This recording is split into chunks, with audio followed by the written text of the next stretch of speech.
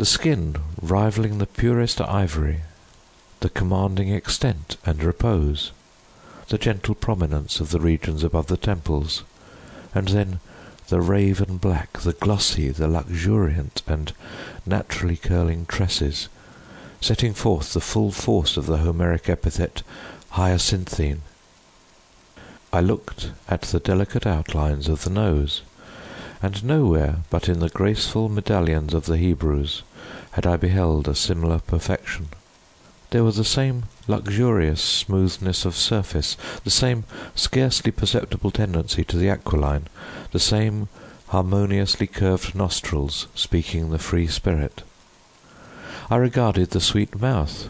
Here was indeed the triumph of all things heavenly.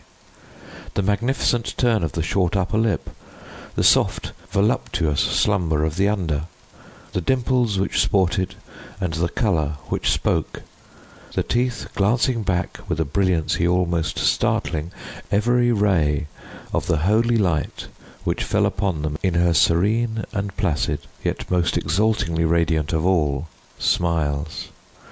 I scrutinized the formation of the chin, and here too I found the gentleness of breadth, the softness and the majesty, the fullness and the spirituality of the Greek, the contour which the god Apollo revealed but in a dream to Cleomenes, the son of the Athenian, and then I peered into the large eyes of Ligeia. For eyes we have no models in the remotely antique. It might have been, too, that in these eyes of my beloved lay the secret to which Lord Verulam alludes. They were, I must believe, far larger than the ordinary eyes of our own race. They were even fuller than the fullest of the gazelle eyes of the tribe of the valley of Nourjahad. Yet it was only at intervals, in moments of intense excitement, that this peculiarity became more than slightly noticeable in Ligeia. And at such moments was her beauty, in my heated fancy thus it appeared, perhaps, the beauty of beings either above or apart from the earth, the beauty of the fabulous Houri of the Turk. The hue of the orbs was the most brilliant of black, and far over them hung jetty lashes of great length. The brows, slightly irregular in outline, had the same tint. The strangeness, however, which I found in the eyes was of a nature distinct from the formation or the colour or the brilliancy of the features, and must after all be referred to the expression. Ah, a word of no meaning, behind whose vast latitude of mere sound we entrench our ignorance of so much of the spiritual. The expression of the eyes of Ligeia. How for long hours have I pondered upon it. How have I, through the whole of a midsummer night, struggled to fathom it. What was it, that something more profound than the well of Democritus, which lay far within the pupils of my beloved?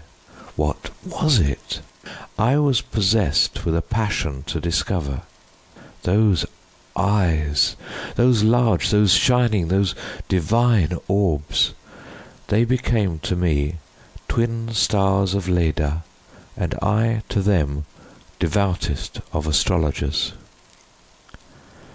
There is no point among the many incomprehensible anomalies of the science of mind more thrillingly exciting than the fact, never, I believe, noticed in the schools, that in our endeavours to recall to memory something long forgotten, we often find ourselves upon the very verge of remembrance, without being able in the end to remember. And thus, how frequently, in my intense scrutiny of Ligeia's eyes, have I felt approaching the full knowledge of their expression, felt it approaching, yet not quite be mine, and so at length entirely depart. And strange, oh, strangest mystery of all, I found in the commonest objects of the universe a circle of analogies to that expression. I mean to say that, subsequently to the period when Ligeia's beauty passed into my spirit, there dwelling as in a shrine, I derived, from many existences in the material world,